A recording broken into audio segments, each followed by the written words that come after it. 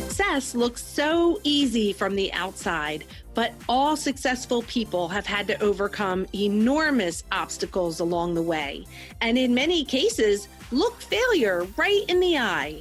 Most successful people don't focus on the struggle, and rarely do they talk about it because, quite frankly, that's not what creates success. Join us here where we will chat with fierce female entrepreneurs and share the good, the bad, and the ugly of entrepreneurship, and talk about the obstacles we have faced and how you can overcome them to reach the success that you desire. I am your host, Cami Lehman, and this is the She's Invincible podcast.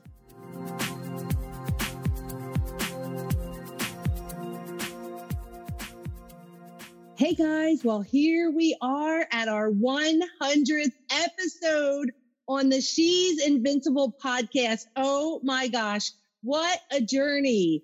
So it was January of 2020, and I was just dropping out of my imperfect webinar class.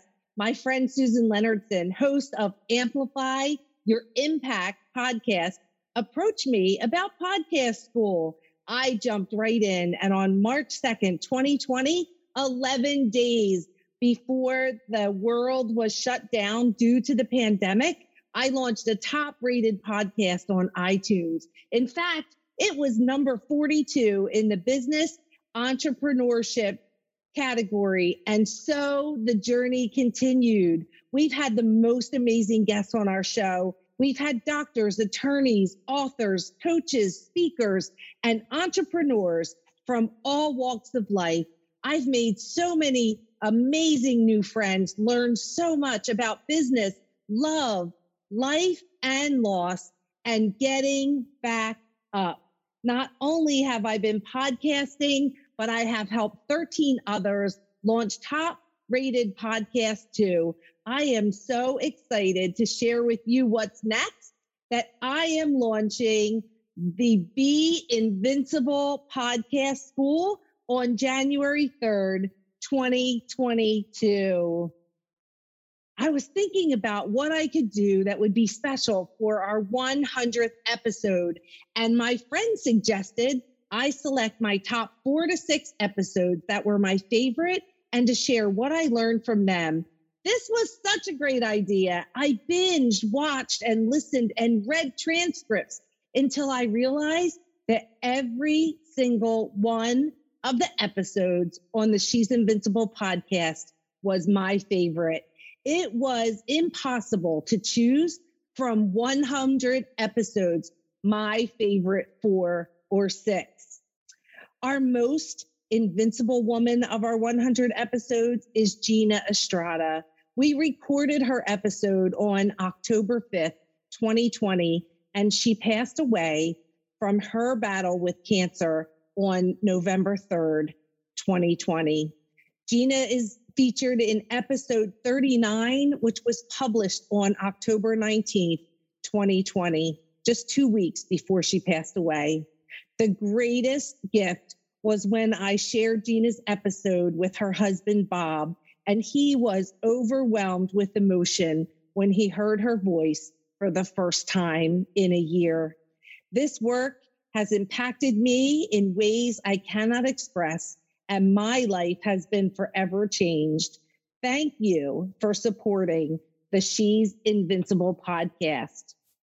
So I chose this episode 100, to share my new friend, Christina Vitaliano. She's the author of Every 9 Minutes and founder of Monster Mini Golf.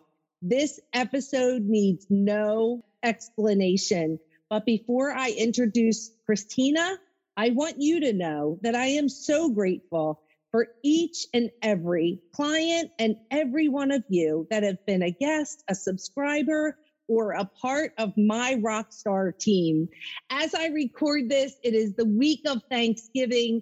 I am enjoying my other home away from home in Aruba, and I want to wish you and your family a very happy, safe, and healthy Thanksgiving this 2021. Thank you, thank you, thank you from the bottom of a very grateful heart. Hey, everyone. Thank you so much for joining us today on the She's Invincible podcast. And we have another invincible woman for you today. We have Christina Vitaliano with us today. She is the founder of Monster Mini Golf. It's a nationwide chain of indoor family entertainment centers. She is the author of her memoir, Every 9 Minutes, which was just published in May of this year. And we are so excited to bring her to you today to share her wisdom and just everything that is going to make your life better. So, Christina, welcome to the She's Invincible podcast. We are so excited to have you with us today and to share your story with our listeners. Well, thank you very much for having me today. I'm excited. Oh, I've been waiting for this. I told my friends, I'm interviewing the woman who started Monster Mini Golf. And they don't think I'm nuts. But listen, this is so amazing and you've done amazing things. So let's just jump in. Let's tell our listeners how you got where you are today and what makes you invincible. Wow. Okay. I started with nothing. I don't really come from any money or a good background of that sort. I had a crazy childhood. And honestly, I had sat down over 20 years ago and I started writing a memoir and I got it all down on paper. And then I realized that if I want to get it published back then, that it was going to cost about $5,000 to have it professionally edited. And that's a big thing when you write a book, because that's important. At the time, I didn't have an extra $5,000. It was my husband, myself. I had left my career because I was a workaholic. I quit my job and I was working with him because I wanted to focus on a relationship and not have my work consume me. So I decided that maybe I could build something in the warehouse where he stores all of his equipment. He owned a production company and rented it for sound and things like that. So I thought, well, what if I create a business that's just like my friend and myself, and I raise the $5,000 to have my book edited, and then I could make money at the same time. So that's how Monster Mini Golf started. So one day on our ride home from New York, we had gone away for the weekend, and I was thinking, I said to my husband, I think I know what I want to do. And he said, okay, what? I said, I'm going to do mini golf indoors. And he said, why? We lived in New England. And he said, why does anybody want to do mini golf indoors? That's an outdoor sport. Or if you can use that word for mini golf. So I said, well, because I need to be able to work year round and I need to raise $5,000 and I want to be able to have a job at the same time. And he said, but why mini golf?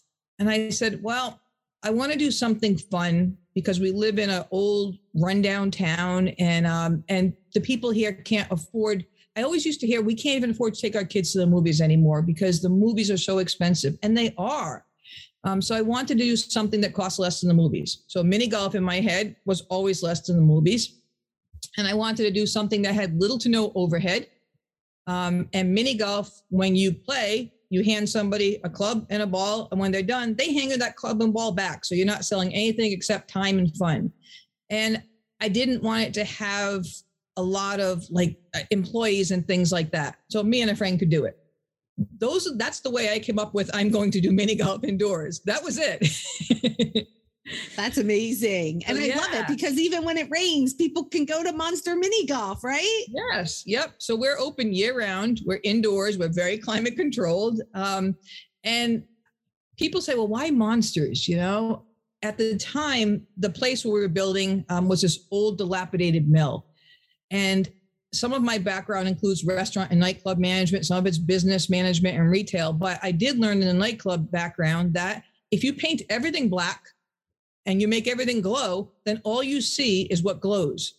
So that's why we're black lights, is because I didn't have the money to renovate this big space.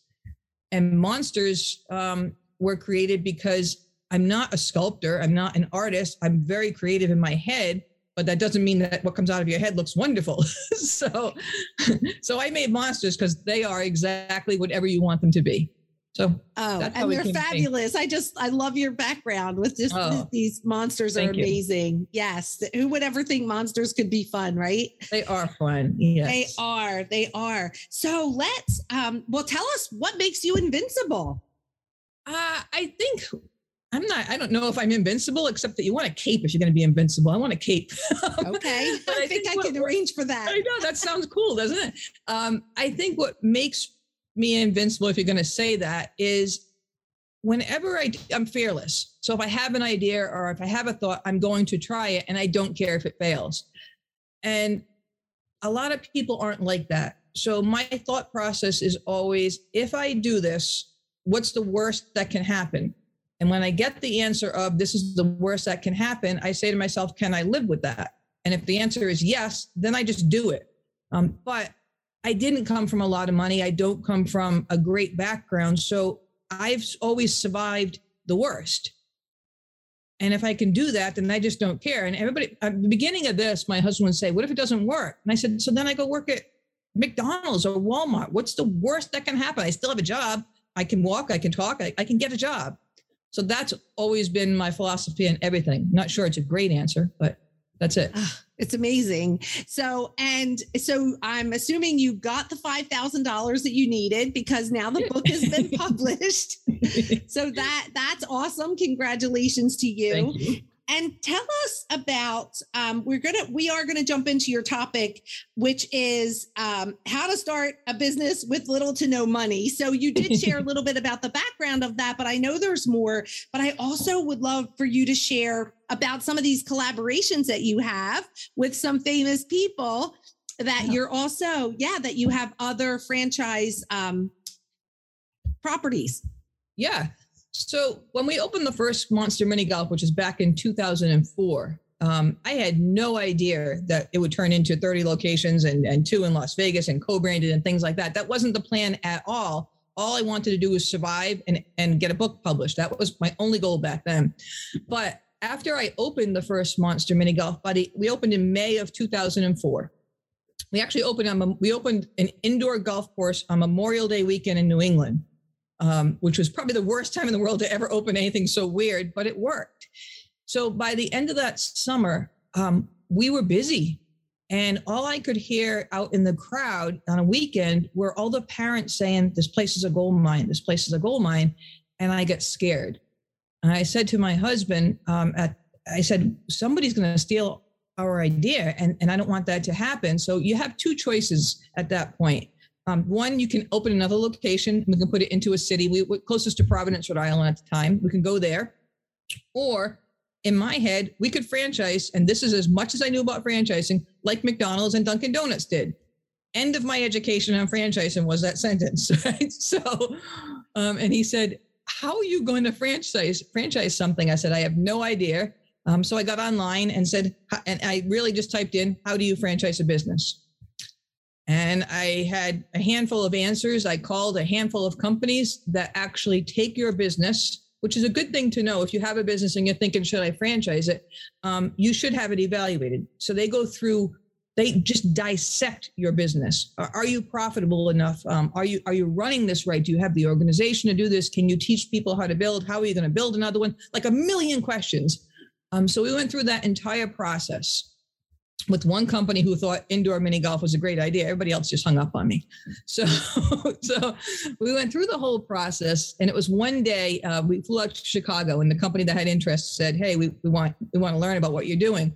So my husband and I, and he didn't work, he wasn't in the business at the time. We flew out to Chicago on that day, and we got there, and I will never forget this, because if you're just a normal average person who doesn't come from money, it's intimidating to grow your business. In so many ways, it's intimidating. So I remember getting off the plane that day, and they said, hey, somebody's going to pick you up. Just look for, so-and-so, he'll have your name on a card. Great. Okay. So we walked out of the airport, and we stood there, and there was a guy like in a tux, looked like a chauffeur, or very, very nice suit, black and white, right? And he had our name on a card. And I was like, uh-oh, that guy looks important. And he said, come on over. I'm going to give you a ride to the office. So great. So we walked over to him, and it was a Mercedes sedan that was just beautiful. And I remember looking at my husband, and I'm in jeans. He's in jeans. We're just casual people. And I said, I think we're in over our head. But by the end of that day, we had learned, hey, you need to know marketing, you need to know financing, you need to know all these things. And even if you are a franchisable business, then it's going to take 9 to 10 months before you become legal to start selling franchises, because we're regulated by the FTC. So that was something new too. But we got to the top of the building that day. And every time we left the floor and went to the next floor, we gained like a little corporate person that followed us. So we had a finance person, we had a marketing person, you have everything you could imagine. So I remember sitting up there at this conference table, and there was my husband, myself, and probably 6 or 7 other corporate people, all in suits. And they said, what do you think about today? And I said, well, that was a great educational day. And they said, do you think you want to franchise your business? Because we do think that Monster Mini Golf is franchisable. So my husband and I remember looking at each other and said, sure, that's great. Let's do it. And he said, all we need is $130,000. And we went, what? We don't have $130,000 to franchise a business. And then I felt, oh man, this is all a sales pitch and we're getting scammed and blah, blah, blah. So you get scared, So he explained that every single one of those things that we just learned about is costly and takes time, and you're regulated by the FTC and blah, blah, blah. So again, we said, we don't have the $130,000. And he said, all right, well, hang on a second, stay here. And he got up and he left, and all of them left. And Pat and I are just sitting, Patrick's my husband. We're just sitting in this conference room by ourselves, terrified, wondering what's going to happen next. A couple of minutes later, this little man comes in full of energy, and he has our website in his hand, and he's printed every single page. And back then, a mini golf place wouldn't have had a website, but I did, because in my background before was I had an antique auction house, so you had to have websites. So I had learned myself how to make a website. So I had that. And I remember him taking those papers, and he just flung them all over the conference table. And I sat there and went, this guy's insane. And he said, look, we take about 100 applications a year. And of those 100 applications, 90% of them are restaurants or the service industry, because that's what franchising usually is. And that's true to this day. And he said, this business is different. He said, but I like it because you've taken something that's been a proven concept for almost 100 years, and you just gave it a 21st century twist. He said, so I think we should franchise it. Again, we don't have $130,000. He said, what if I loaned it to you? And I was like, who is this man? And they said, this is the owner of the company, and he just happens to like your business. And Pat and I looked at each other. We're like, what does that mean? He said, how about you two just take 5 minutes and you decide how much you can afford per month over the next 9 or 10 months while you're becoming legal to franchise. When you get legal to franchise, he said, your franchise fee will be about $30,000 for somebody to buy into a Monster Mini Golf franchise. Of that 30 grand, you give me 10,000. And then when you're paid off, you're paid off. But you need the rest of it to actually, create the franchise. So I remember looking at him. We looked at each other and went, what's the worst that can happen? Same thing. Okay, we're going to do it. It was at 29.9% interest, the loan. So we signed off on it. And then we got back on that plane and we looked at each other and said, we just did something so big, way bigger than we ever thought we were going to do with our lives. How do we make this work now? So we decided that he was going to sell his audio production company for whatever he could get for it. And we were going to sell everything that we owned with the exception of our vehicle. And we were going to move into our golf course. So we did that. And we lived in our office on an inflatable mattress with our 204-pound Mastiff for 9 months. But by the time we became legal to sell, we sold our first franchise on the second day. We handed that man $10,000, and that was the last $10,000 we owed him. That is amazing. People ask what it takes to be successful when you don't have anything. It takes everything that you have, pretty much, and then some. That's such a great answer. Oh Yeah. my gosh. Wow. Talk about a faith walk. You sold everything. Insane. Yes. Oh my gosh. Well, that's going to encourage a lot of people. Yeah, it was crazy. We put fake showers, like we hid a shower, like a shower, like, just we hid that behind like curtains in the bathroom of the mini golf, and I would shower. It was horrible. I would never do that again, but it was horrible. But look at you now. Oh, I know. I know. Yes, that's amazing. So, and tell us about how you were able to collaborate with KISS. So this all started with, I don't like the pace of life. Sometimes I always want to move faster than the pace of life. Like, how do we be more successful, but not have to wait 20 years? Because everybody will tell you it takes time. I'm like, that's not a good answer for me. So I thought we had about maybe 12 or 13 locations then. And folks used to say at the end of a business meeting, hey, you have any other questions or things like that? And I used to say, yeah, you have Gene Simmons' cell phone number. I think we want to do a KISS mini golf in Las Vegas someday. Because we used to go to trade shows in Las Vegas a lot. And if you've been to a Monster mini golf, the last hole on our course is this giant clown head that I made. And my husband is a KISS fan. And all of his friends said, why didn't Christina just make Gene Simmons' head so you can golf up his tongue? And the answer is because we would get sued, because that's a trademark issue. But it became this ongoing joke. So over time, that's what happened. So eventually I said, you know what? I didn't know we were going to be franchised. I didn't know we were going to have the money to maybe do this. So maybe that's real. So that's how that question started. And then one day somebody said, actually, I do have his attorney's number. And I think that's how you have to start this deal. So I remember I said, okay, I have a card. I left the meeting that night. The next day we got into the office. I didn't say anything to anybody. I looked at the card and there was an email on it, which is much safer than a phone call. So I emailed and I said, dear Mr. Randolph, I think this is what we want to do. This is why we want to do it. And that's it.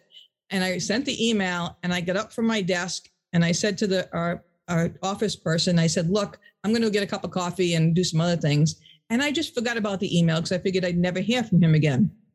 So I came back with my coffee and Liz, she took care of all of our office stuff. She said, there's a Mr. Randolph on the phone. He'd like to speak to you. And I thought, holy cow, I am not prepared for this at all. So I spent the next 45 minutes talking to a very intelligent, great guy. And about a year later, we had a KISS contract. And it cost us a lot of money. It's a lot of money. It was a lot of money back then. Oh my God, it was so much. After we signed the contract and everything was done, all the paperwork was through Live Nation at the time. That's when we started to design it. And when you start to design something with the folks from KISS, Paul and Gene are very, very protective of their brand. They're very interested in what everybody does. So that's when it was time to meet them. So we met Paul and Gene. And for whatever reason, I hit it off with Gene. I get along with him very well. And we've been working on many other projects for the last 10 years. What a fun, amazing story. That is awesome. So awesome. Yep, not dull. No, for sure. So one more thing that another topic I wanted to talk about briefly is the unique marketing hurdles, right? So, yeah. And we talked about this before we actually started recording, just briefly about how marketing before 2020 and now in 2021 is very different. So I would love for you to share all of your insight in this area for a few minutes about this unique, the marketing hurdles, what you're thinking now, what it was like for you then, but now what you're seeing in, today. Sure. What my feeling for building the KISS co-brand venue in Las Vegas was, how do I get from being, 7 years old to being 27 years old with our company? And how do I take a big jump? So my reasoning was that if we co-brand with a brand that's so much bigger than us and we stick a sign in Las Vegas, how many eyeballs see that? And the publicity that we got for opening that venue, and Monster Mini Golf has co-branded with the legendary rock group KISS, that was marketing. That was all about marketing. The actual venue itself was almost secondary. and we're coming up on our 10th anniversary now there. So that was to me a marketing ploy. And then we did it again a couple of years, about 5 or 6 years later, we co-branded another location in Las Vegas with CBS, with the Twilight Zone. So I consider those marketing outside the box. How do you get bigger and better without waiting 20 years to do it? Other end of that is, yeah, you're right. You're absolutely right. It's changed so much 2000 or in the last 5 or 6 years, because social media is probably the number one way to market your business now. So, amazing. And the upside is what used to cost thousands and thousands of dollars to do doesn't anymore. That's a huge asset to anybody who's starting a business now. For sure. Yeah. Live, it's free. Yeah, it's different, right? You get on there, post some pictures, some live video, right? Yep. That's wild. Wild. Amazing. So what's your next plan for Monster Mini Golf? Do you have another new location opening? You had to know I was going to ask you this, right? Tell us what's next. This is so fun and exciting. We have, we've got 4 new ones on deck. So we have Seattle, we have Memphis, we have a second Long Island location, and I'm missing one somewhere. I don't know them, but I know we have 4 that we're building. We're always adding franchises and building new locations. So I think when you are a franchise business, so I went from being the owner and creator of this cool little mini golf course to being a franchisor. Very, very different careers, very different paths, and so many things you have to know. So I think I spent the first 7 years of Monster Mini Golf in franchising, learning how to franchise, learning how to be a successful franchisor. Now at almost 20 years old, we're fine-tuned. So we're ready to go from the 30 locations we have to 130 locations. And I feel good about it, opposed to growing very, very fast and then dealing with the repercussions later. And that is amazing because right now there are more entrepreneurs, right? More people leaving corporate jobs and becoming entrepreneurs and franchisees. And so what a great opportunity. I mean, there's new kids being born all over, right? In the world and even grown-ups who love to mini golf as well. So what a great opportunity for people out there that are looking for something to do or whatever their next thing is going to be. I love that. That's awesome. Thank you so much for sharing all that. It's just so fun. Well, I would love to talk about your book. Oh my gosh. Every 9 minutes. Oh my gosh. So, and I know I said this to you earlier that I started reading this.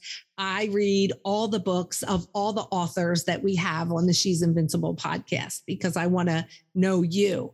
I want to know who you are. I want to know your story and I want to learn from you. And so today I read the first 46 pages and I'm definitely moved to my core. And I would love for you to share with our listeners, what is this book about? Why do they need to read it? What are they going to learn from it? It's titled Every 9 Minutes. So people ask, hey, why did you title it Every 9 Minutes? It's titled Every 9 Minutes because in the US, every 9 minutes, there's a reported case of child abuse. Reported. So, and this book is about my background and it's my memoir, which spans over 30 years from the late 60s to the early 90s. And I never reported it. And I think the majority of people that this has happened to haven't reported it. So if we're at like this statistic where every 9 minutes somebody has reported a case of child abuse, I can't even imagine what it really is. So I think everybody knows somebody that it's happened to, whether they talk about it or not, it's a different story. But I think everybody has somehow been connected to somebody who's dealt with it.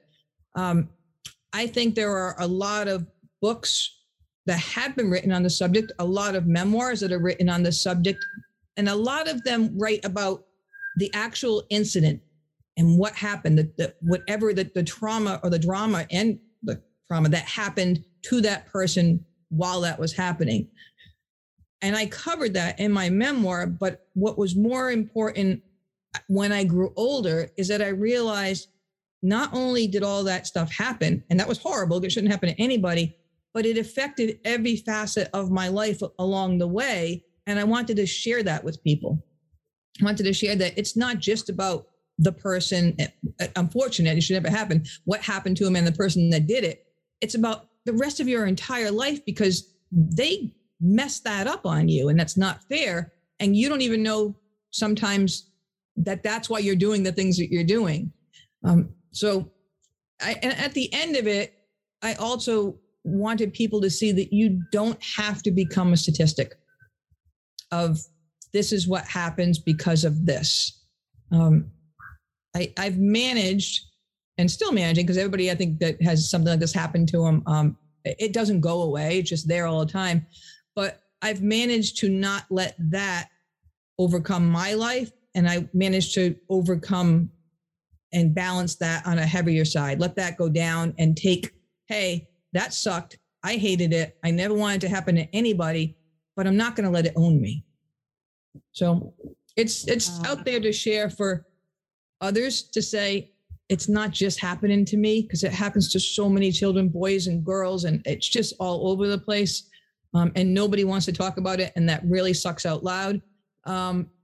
And it's out there for parents, because I think it's happening in households and the mom or the dad knows it, but isn't really sure it's happening, but needs to read something like this to say, oh, damn, this might be an issue in my house. And it's out there for people that are our age that know that we have to deal with it all of our lives, you know? Unbelievable. Well, thank you so much for the courage that it took for you to tell your story. It is not easy to put that out in the world, right? Like that makes you invincible. If even it wasn't all these other amazing things that you've done, but to be able to take your story, as horrible as it was, and be able to share it with other people to make a difference in the world, and to do what you can, your part to stop it, right? To make people more aware of what is going on and to stop it. And we're going to talk more about this before we end this episode. But for right now, I just want to say thank you so much, and tell our listeners that the link to order this book is in the show notes. Just click on the show notes, get this book. You will want to read this book. It will empower you to be able to make better choices and to support the people in your life. So let's do this. Let's tell our listeners where they can find you. Easy. My website is 123ChristinaV.com. I love it. 123 Christina V. And again, the links will also be in the show notes. So just click the show notes while you're listening. And now a word from our sponsor. Christine Trumbull, founder of Coaching the Climb, understands the challenges of building a successful business. She's faced many of those challenges herself and helped hundreds of clients build successful businesses. With the launch of her new podcast, The Climb with Christine, you will hear the same advice she gives her clients, as well as conversations with experts in a variety of topics, including business, health, relaxation, mindset, kids, and fashion. Check it out on iTunes, The Climb with Christine, and be sure to subscribe, download, and give her a rating and review.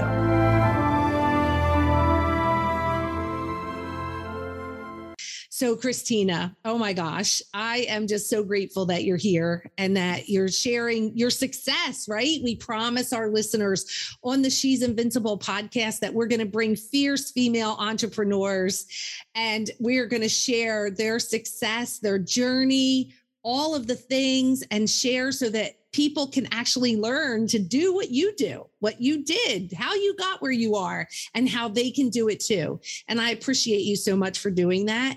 We also promise them that we're going to pull back the curtain. We're going to share, everyone sees how successful you are in your part of Monster Mini Golf and all that you're doing.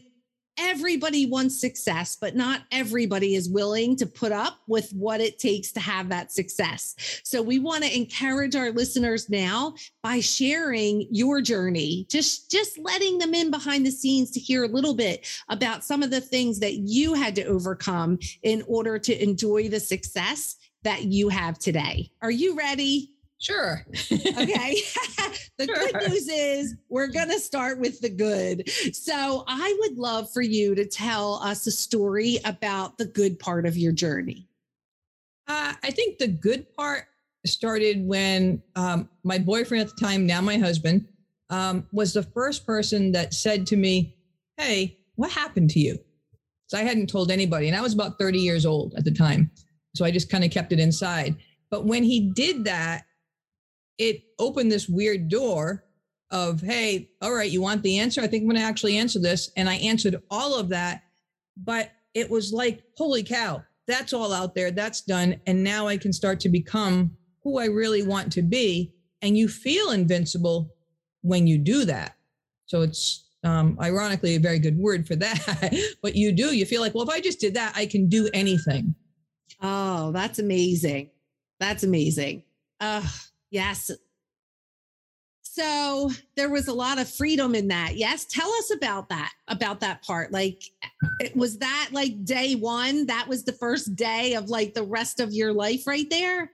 Yeah, kind of. It is, because you're like, uh-oh, so somebody knows. So it is, because you, and I don't, whether it's, I dealt with a lot of child abuse, but a lot of people have other things they've locked in vaults for a very long time.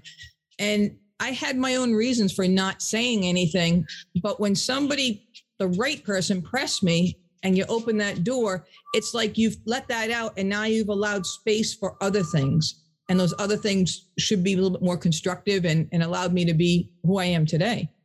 Yes, for sure. That's amazing. And so now your boyfriend then is now your husband. Yes. So, which is, I think is amazing. And I know I mentioned this to you that you two were able to have that conversation, be upfront with everything and forthcoming, and that you still were able to build this bright, beautiful future together and not allow all of that to affect it. And I think that's amazing. Thank you. That is, I can't say enough about that. Okay. So we're going to move on. But what a gift. And I think we need to create that safe place, right? Like, you trusted him enough in such a short time of knowing him. You trusted him enough to actually share that. And I think that speaks so loudly. Thanks. So let's go on to the bad. The bad. Tell us a story about the bad. I have the bad. We have a very successful company. Again, we've been around almost 20 years, and every year we get bigger, better, bigger, better, bigger, better, which is great. I have no complaints that we're financially successful. The problem with that is, with that comes pressure, pressure, pressure. And everybody wants more, more, more, more, more. So what was good 10 years ago now is just crap. And it's almost as if by getting successful, people get greedier. And I don't like that. To me, I just don't like it. But yet, this is my business and we have to be bigger, better, bigger, better. So I have to try to balance all of that at the same time. To me, I have a very hard time with that. It's very catch-22. It's the extremists on both sides. Being very, very rich necessarily isn't something that everybody has to be, and nobody has to be very, very poor. There should be an in-between. Yes. I don't know if that's a good bad, but that was a bad for me. This is because that's what I deal with, Yeah, that's the struggle that you deal with, because there is so much more money to be made. I mean, once you get onto an idea like you have, and everybody wants to do it too, right? So You really do. So you said you have 4 new properties coming, right? 4 new locations. Yeah. So that's good and that's comfortable for you. Fantastic for you. Yes, I get it. That's amazing. Congratulations. I mean, we see people in business on the other side of that too, where they just are having trouble growing and scaling. So, is that a sign of maybe their idea isn't scalable, right? It's not what the world needs now, right? When you started Monster Mini Golf, that's what the world needed. And ironically, it continues to fulfill that need today, 20 years later. And that's amazing. So, and you're actually located in Vegas, right? I am. Yes. We moved our corporate office here. Yep. That's where the KISS location is, right? Yes. So I think the She's Invincible crew needs to take a trip to Vegas. Anytime. So we can all go golfing at the KISS location. Oh my gosh, how fun is that? All right. Well, this has been fun, but we have to talk about the ugly, because it's in the ugly parts of our life and our experiences that we have the most growth. We have the most opportunity. We have the most opportunity to teach and support other people. And that's what we do here. Our mission is to make a huge impact, a positive impact, and to support other women. And so I would love for you to share a little bit about your ugly. Well, I think we probably touched a little bit. My ugly was definitely my childhood. We come from not a lot of money. I've woken up times we had no hot water. It's all the things that you read about. And then you add child abuse onto that, and a mom that, kind of thinks he's more important than you are and doesn't want to deal with any of it.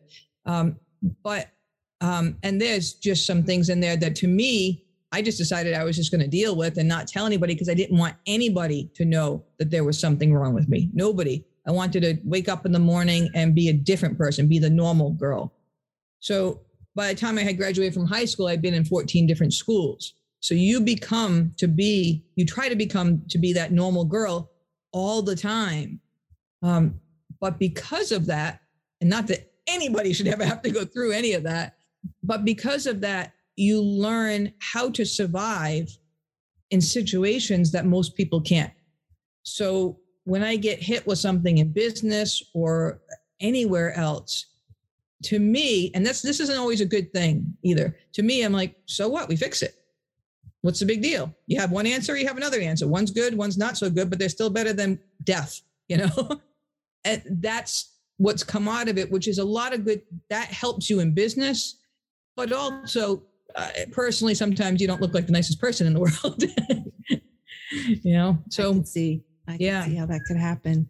So let's dig a little bit deeper on the story of your childhood. And I know, in your book, you share that you were sexually abused by your, what do we call him? Your stepfather, your mom's husband? Yeah, he was my stepdad. But at a very young age, it was the only dad I knew. So, yeah, but yes, definitely my stepdad. And this started, what age were you? Around 4. And that's like what you remember, right? So if it did happen earlier, or was he even in your life earlier, or is that? No, they had gotten married when I was around 4. Yeah. And that's when it started. Yeah. So, yeah. And then when did it stop? When I left the house at about 18. And then you mentioned that you and your then boyfriend, who's now husband, that you told him when you were around 30. So yeah, that's the first person I told. So no one ever knew from 4 to 18 or 18 to 30. No one ever knew. No, but you were starting writing your book during that time as well.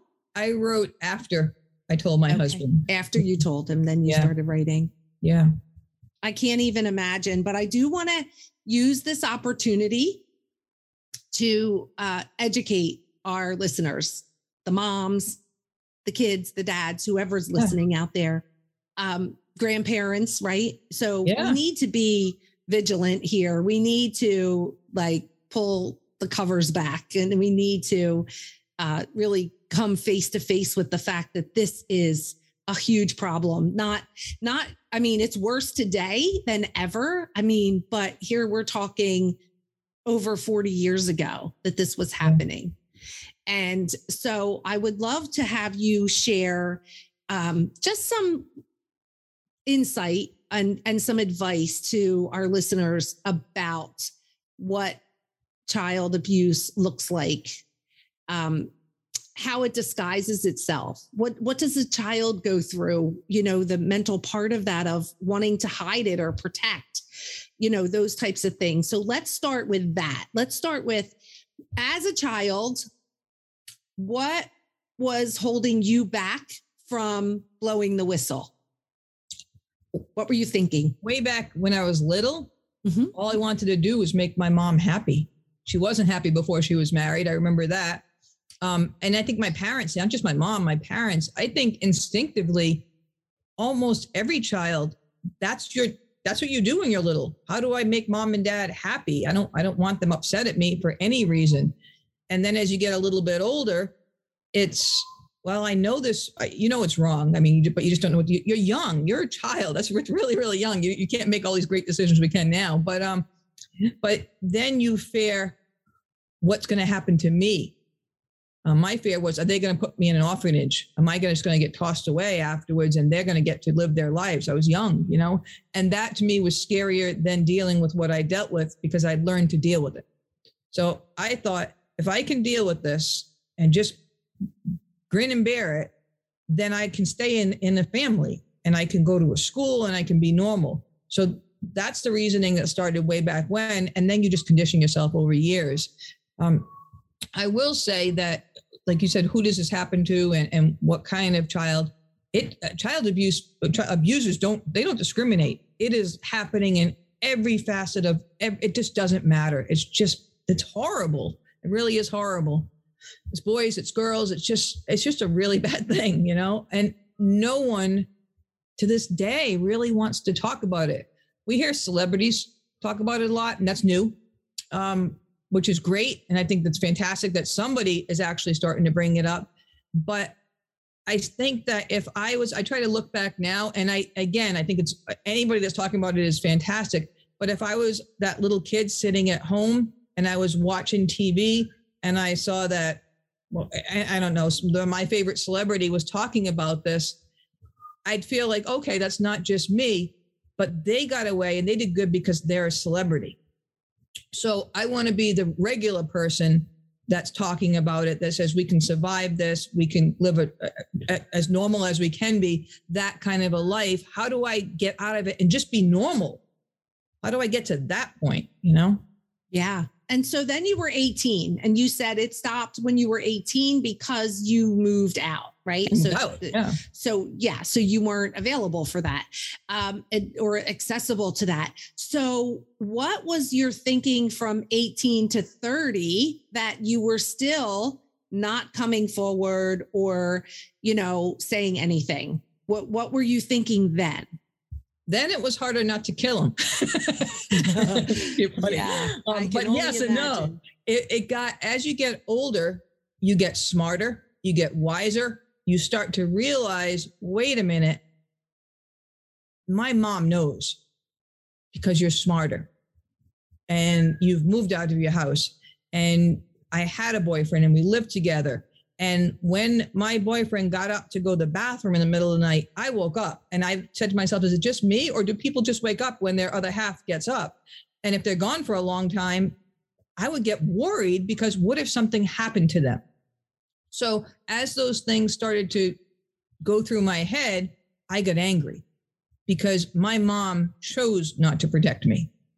So now you're not dealing with the abuse. You're dealing with the repercussions in your head and all the anger from the abuse, you know, and then trying to put it away because you have to lead a normal life. So my vice was work. I worked from the time I was 12 years old, and I just didn't stop working. So, yeah. You brought up so many good points there. And then you start to wonder, like, first of all, if you can't count on your own parents to protect you, right? Yep. Your mom, for say, you know, in either case, and that you got older and you knew in your heart that she knew and she did not acknowledge it. And so I definitely want to talk about that a little bit more. And I want to point out what you said, which I think is so important, is it is not just little girls who are being sexually abused. This is a sick, sick world that we live in, and little boys are being abused as well. So wake up. It is happening everywhere. It doesn't matter what the gender is, and we need to do something about it.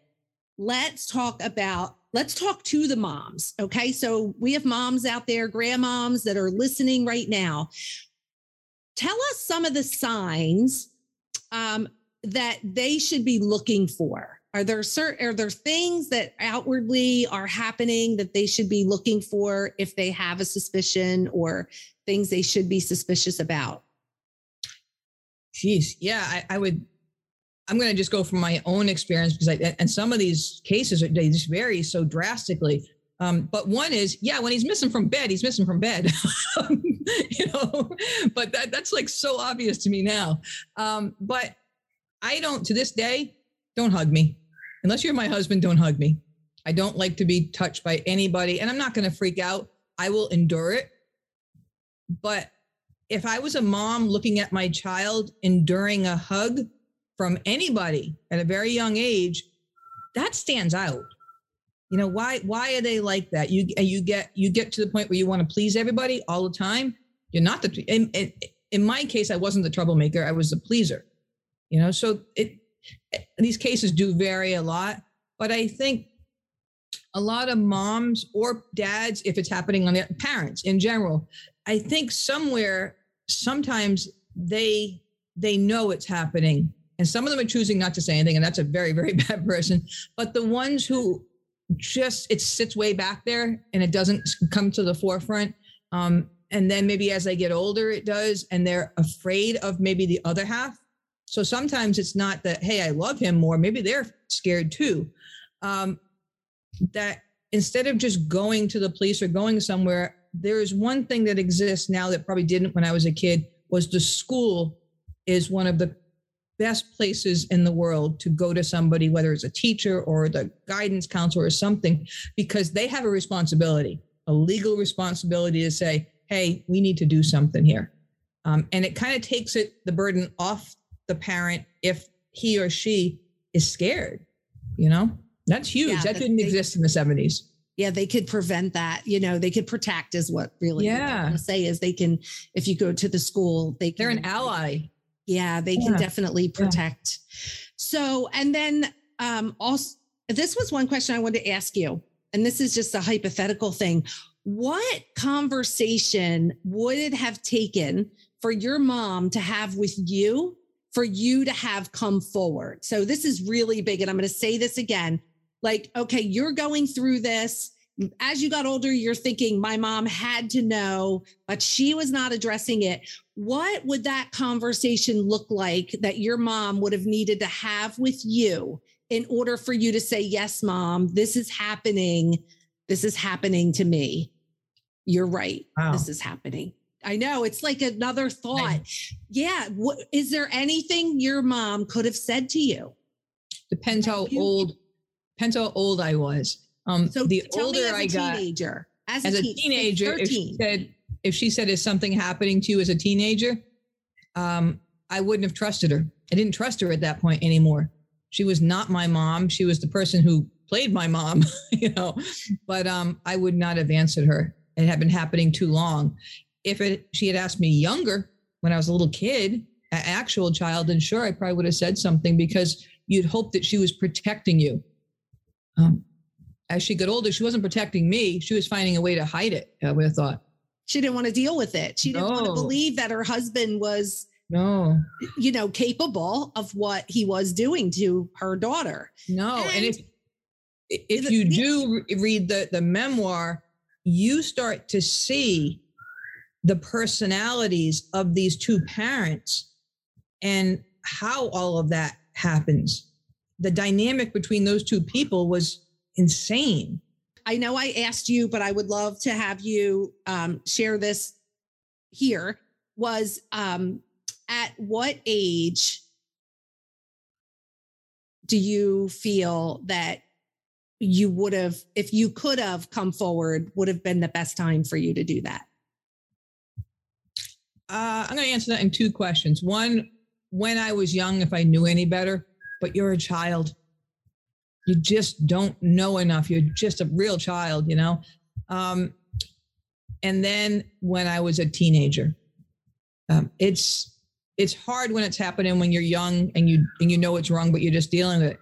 But as soon as boys enter your life, and now I've got, holy cow, I'm an actual woman, young woman, and I've got this going on at home. That is its own war of craziness. How do you still be that normal person? Right. And how do you have a normal, teenage relationship with a boy when this is happening at home with your dad, who's supposed to be protecting you? Yep. Yeah. That's hard stuff. So let me ask you this. I mean, I'm going all over with this. Like, I want to bring, I know we've agreed that this is okay. So I think our listeners are like, man, she's really pouring it out. But this is good because this is going to help somebody somewhere. And this podcast is listened to all over the world and other countries as well. Okay. So we're going to move on to the conversation with your boyfriend at the time. He's your husband now. Of course, we know that, which is amazing that you two have been married for so long. How many years now? We got married in 1997. So whatever many years that is. That's a long time. That's like a lot. So, and I want to point this out that you two had only really been dating, you said, about 1 month. Oh, yeah, it was new. Yeah. It was new. So, I just want to point this out to people that your relationship doesn't have to be 10 years old to have a safe place where you can have a conversation. So if you are holding something in or hiding something, I know for you, it was the most freedom to be able to tell somebody, and that was the first day of the rest of your life. And so, I just want to point out that it is in that opening up and sharing it with just one person that you can trust is going to give you the freedom that you need to live a different life without all the bondage and the horrible things. Not that it ever goes away, but you can move on. And so tell us, how did he support you? Like, this guy, I can't wait to meet him. I feel like, go get him. I know, bring him in. How did he support you? Like, that's heavy stuff, right? You're 30. You've only been with him for a month. All of a sudden he's thinking, what the heck happened to you? He's not thinking that. And then boom, right? You drop the bomb. What was the best way? So if we're just talking now, like, how can these women be supported, or men? How did he do that for you? He really did. Just looked at me and said, what happened to you? I was like, well, that's kind of a weird question. He goes, no, really. And I don't know what it was. Maybe it was because I was 30. It was the right time. Who knows? Or it was him. But I answered it. And then he just kept asking more questions and more questions and more questions. And he listened. I also think that in this really crazy, messed up world, I've always had a sense of humor. And it's if I can laugh about something, I can make it through something. And he has a sense of humor too. But I remember, I think most new couples go through that new phase where you ask, what was your first day? What was this? What was that? What was that? And we had, when he started asking, we went and bought a couple of bottles of wine, and I'm not even a big drinker, and said, all right, I'm going to answer all this, but we're going to need wine. And I remember we were on like a third or fourth bottle, and we had gone through, he had asked literally every question that you could possibly ask about the abuse thing and what I knew. And I answered whatever I felt I wanted to answer. And then he started answering the regular dating questions, how old were you in your first date and blah, blah, blah. And then he said, when was the first time you ever had sex? Now, 3 or 4 bottles in, I have answered so many questions at this point. And I remember I was laying on his lap. I'm looking up at him. I went, you want the honest truth? He goes, yeah, of course I do. I said, 4. And he looked at me just like, holy shit, And I just said, I started laughing because I said, welcome to my life. That's my life. The wine really helped, didn't it? Wine helped. I always say there was a lot of wine there because I can guarantee you I would never have said that on a regular day. But yeah. So, and how do you feel that he supported you and accepted this after that? Like, you had the conversation, then what? What happened after that? He made me, and I say made me because he likes to push. He likes to do that, which is good and bad sometimes. But he made me go talk to a social worker. I didn't want to. It had nothing to do with him. And he made me do that. And I did it. And I was okay with it. I made it through the whole thing. But when I got done with it, and I remember him saying that day, he said, Christina, you're good. I don't need to talk to you anymore. He goes, it's never going to go away, but you've learned to manage this. It's not owning you.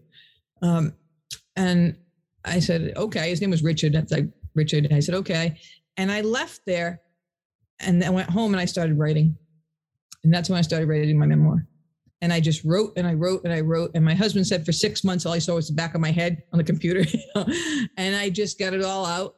And yes, sure, part of it was therapy, but I was angry. I didn't want anybody else to have to deal with this, which now, I mean, you can't stop it. It's unfortunate, but we can speak about it to try to make it happen less. There's something wrong with human beings if this is what's happening to children. Absolutely. I agree 100%. And so, we talked about like you go through this is happening to you and then it stops and you're, now you're coming forward with it. But how did this affect you? I mean, it affects you in every part of your life and everything you do. Let's talk about that. There's some of the ways that this affected you as you got older in some of the things that you were doing. I have, and I think that's the downside is that I get angry when people want more than they should out of life. I get angry at greedy people. I get angry at injustice. If somebody is doing something wrong, I don't want to, I want to call them out, because to me, and I think that is a me thing, I didn't tell anybody that something wrong was happening when I was little. And now I just want to tell everybody when something is wrong. No, that's not right. Fix it or don't do it. Just stop. Just stop. That's a repercussion of mine, and it's hard. I am a brutally honest person now. If you ask me something, I'm going to tell you. I'm going to give you an answer, and sometimes it's something that I probably shouldn't have told you or you don't want to hear. That's not good all the time. So there's a lot you deal with all the time. Yeah. And I have another question for you. So, and I think I might have asked this, but I don't think we answered it when we were off record.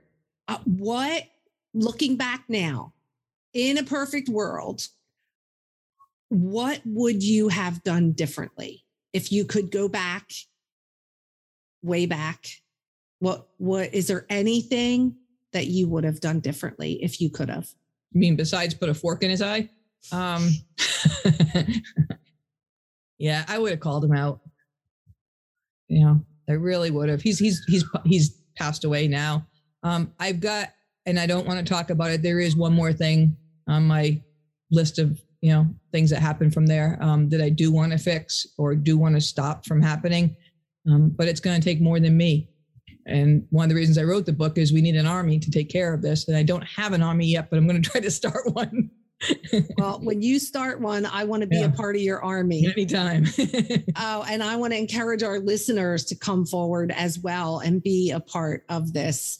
If we're not part of the solution, then we are just a bigger part of the problem. And we need to get a handle on this. This is our world, and we're leaving it for generations to come. And we really need to make it a safe place. And we need to step up, and we need to use our voices and use our power and use our resources and our money. And if I could say there's one real big reason why you should go big and have this huge business with a lot of money is because money can help. It does. It does. It helps when you're building an army and you're fighting something like this, that more money you can throw into it, the more productive you can be. Yes. And it's unfortunate that it's that way, but it is. And so I want to encourage all of our listeners to team up. Get the book, you guys, every 9 minutes. Let's not be in the dark anymore. You've been told, now you cannot pull the covers over your head. You heard the story from Christina herself, and she is just one of the millions and millions of others that are going through this today. And we need to stand together and fight this. Christina, thank you so much. Oh, thank you for having me. Oh my gosh. Thank you for sharing your story, for writing your book, for creating this amazing company, Monster Mini Golf, for all the kids and families out there in the world, for something pure and wholesome and fun and affordable that they can do. I cannot wait. I've never been to Vegas, but I have a few friends that I can't wait to come and visit. And anytime, you are absolutely on the top of that list. Thank you so much. Listen, before we say goodbye, I want to have you finish this sentence for me. Uh-oh. The world would be a better place if more people knew blank. The world would be a better place if more people would speak up. Let me think about that. The world would be a better place if more people prioritized what needs to be in front of everybody else, opposed to what they believe they want in front of everybody else. Oh, that's so powerful. Thank you so much. And to our listeners, I don't know where you are in your life or in your business, but if you are face down on the ground right now, get back up, girl. Get back up. You can do it. Tell them, Christina. You absolutely can do it. Absolutely. Yes, they can. You did it, right? Yes. You faced the darkest night of the soul and you picked yourself up and you went forward and you carried on and you created something amazing as you continue to heal yourself, your mind, your body, and your soul. And if you can do it, they can do it too. Get back up, girl. Hey, thanks so much for hanging out with us today. If you were inspired or learned something new, please subscribe to the podcast, give us a review, and share us with your friends. For more information about me and how I can support you, please stop on over to my website at CamiLehman.com and book a free call with me. I'd love to meet you and learn more about how I can support you.